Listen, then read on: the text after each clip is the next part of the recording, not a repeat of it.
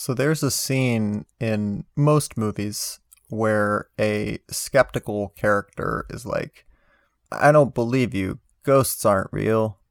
You're crazy, main character. Dogs can't talk. Or, honey, you did not shrunk the kids. And it's always absurd the more it goes on, like we're within the reality of the movie. Yeah, like Batman is super real. Why are there still holdouts like 70% of the way through the running time? But after seeing the last 3-4 months of coronavirus deniers, I think I owe those movies an apology. I think people have trouble accepting what they can't see, with the exception of God, of course.